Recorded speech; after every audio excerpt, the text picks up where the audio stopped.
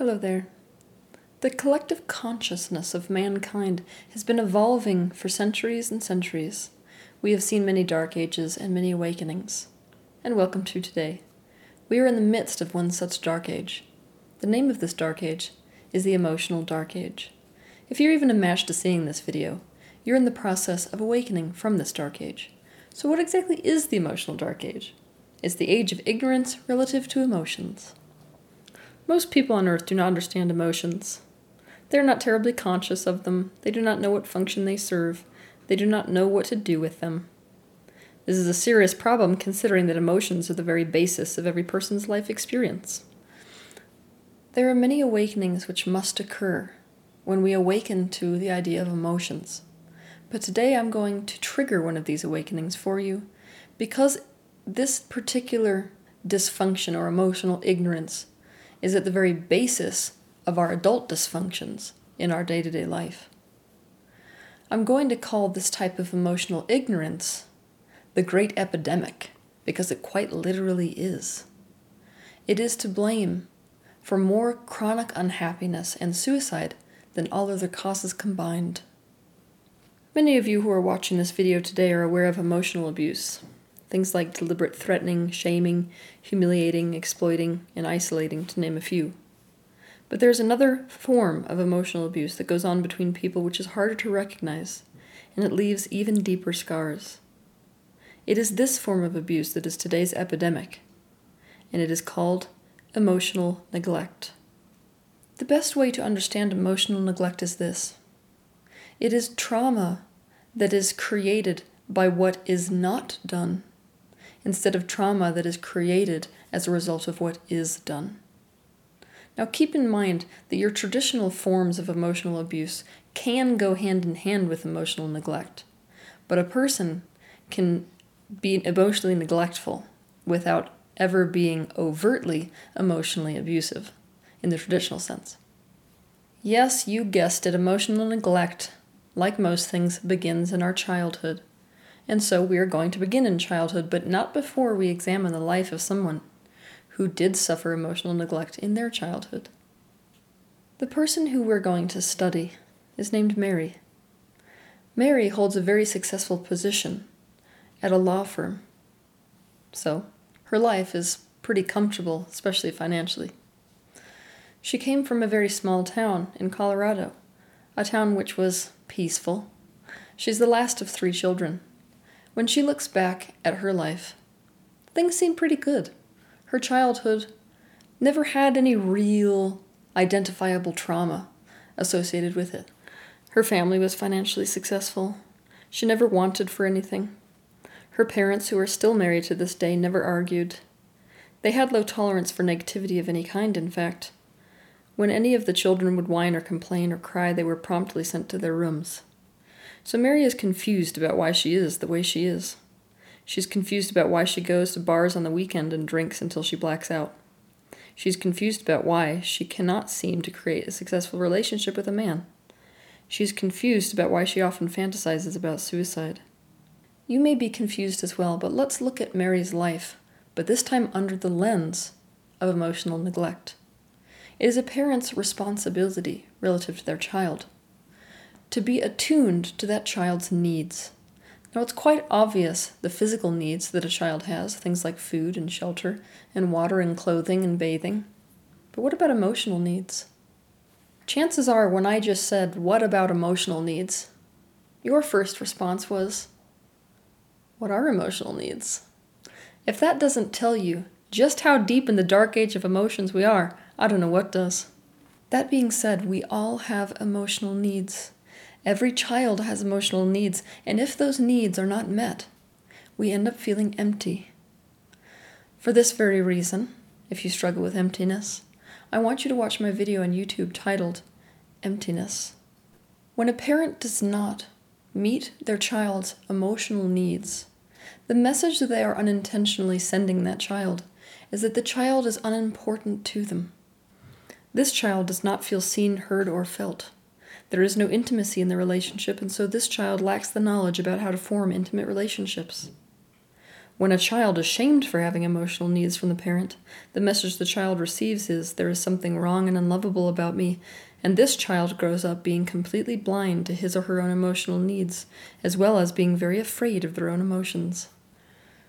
It is a parent's job to establish emotional connection with their child, to give undivided attention to their child, seeing them as a unique, separate individual who has a right to feel the way they feel, and to use this emotional connection and attention to respond to the emotional need that their child is currently displaying. This can sound like a tall order if you yourself have never experienced someone being emotionally attentive to you, but it is my promise that you can learn.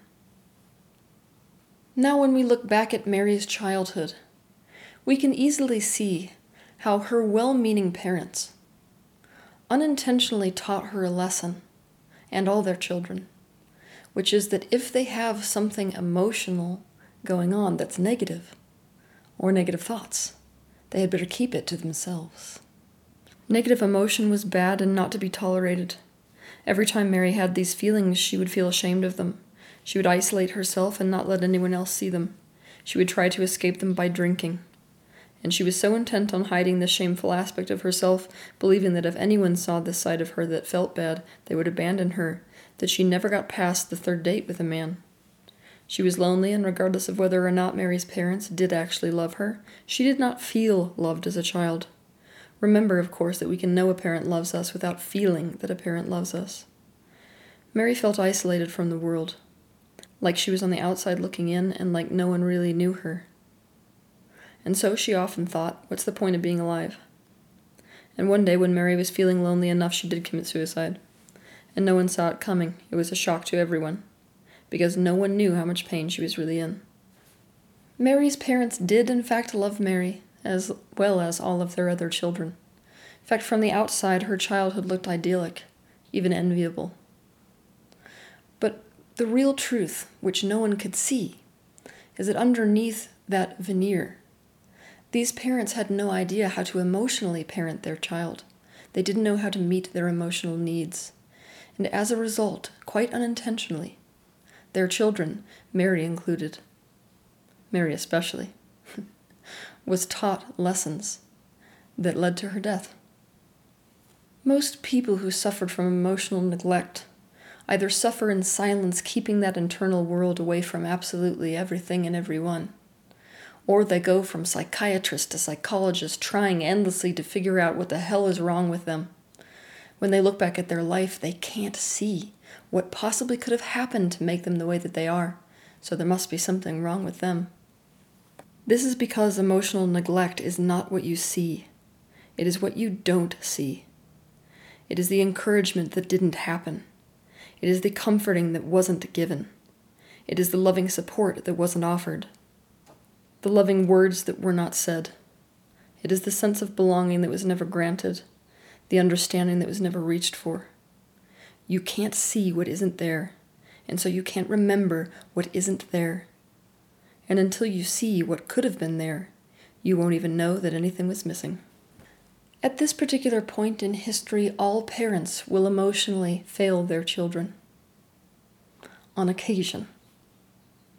It isn't these occasional failures which corrode the very foundation that a child's life is built on so as to make their adulthood crumble. It's the chronic failure to meet emotional needs. Now, I can promise you that the more aware you become of emotional neglect, the more you're going to beat yourself up as a parent, because you're going to see the ways that you are emotionally failing your child, because you will suddenly recognize the way that you were emotionally failed as a child. Just why is this such an epidemic? It's an epidemic because it is rampant. Not only that, it is passed from generation to generation to generation, and everyone is completely unaware of it. They are unaware of it until the day that one person becomes aware and conscious of it. If your emotional needs were not met in childhood, you will have a very difficult time meeting your own needs in adulthood. That's why emotional neglect is in fact the number one cause of codependency in adulthood. Now, if you're the kind of person who heard that just now and said, whoa, wait a minute, I'm the most independent person that I know. Oh, I must not have been emotionally neglected, thank God, because I'm definitely not dependent. you can go ahead and think again, because independent people tend to be the worst at meeting their needs for intimacy and close connection with others. These are still needs that you have. We tend to swing to one direction or the other when we have experienced emotional neglect. We either become extremely dependent or become extremely independent. There are many, many symptoms of emotional neglect, but here is a list of some common things that will occur in adulthood if you have suffered from emotional neglect in childhood.